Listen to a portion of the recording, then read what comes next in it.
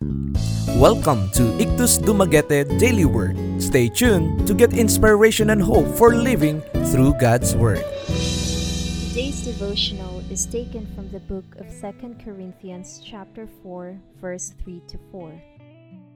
If our gospel be hid, it is hid to them that are lost, in whom the God of this world hath blinded the minds of them which believe not. Unbelief. Let us consider what our Lord has to say about the terrible condition of unbelief. The first thing He tells us is that it is a definite mentality, a definite spirit. Unbelief is not a negative but an active thing.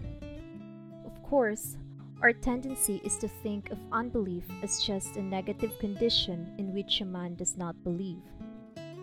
But according to the Bible, that is an utterly fallacy.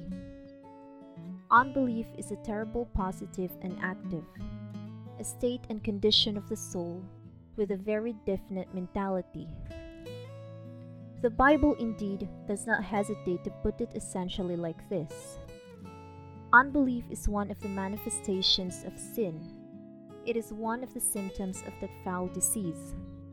Or, as Apostle Paul puts it in 2 Corinthians chapter 4, verse 3 to 4.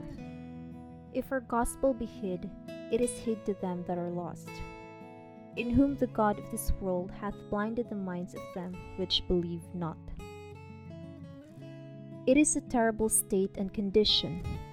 Let me put it like this. It is not just a refusal to believe. That is how the devil foils us. He persuades modern unbelievers into thinking that they are unbelievers because of their great intelligence, their wonderful intellect and understanding. They think that people who are Christians are fools who have either not read or have not understood what they have read. The unbeliever thinks that he is in the state because of his scientific knowledge, and that it is in the light of these things that he refuses to believe. They rejoice in their great emancipation that they have been delivered from the shackles of the Bible, and that they have been emancipated from this drug, the stove of the people, and that we call the gospel.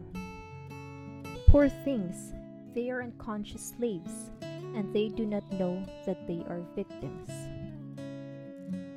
A thought to ponder. They are unconscious slaves, and they do not know that they are victims. To know more, visit www.ikthusdumaguete.org or Facebook page Ikthus Dumaguete-IDNC.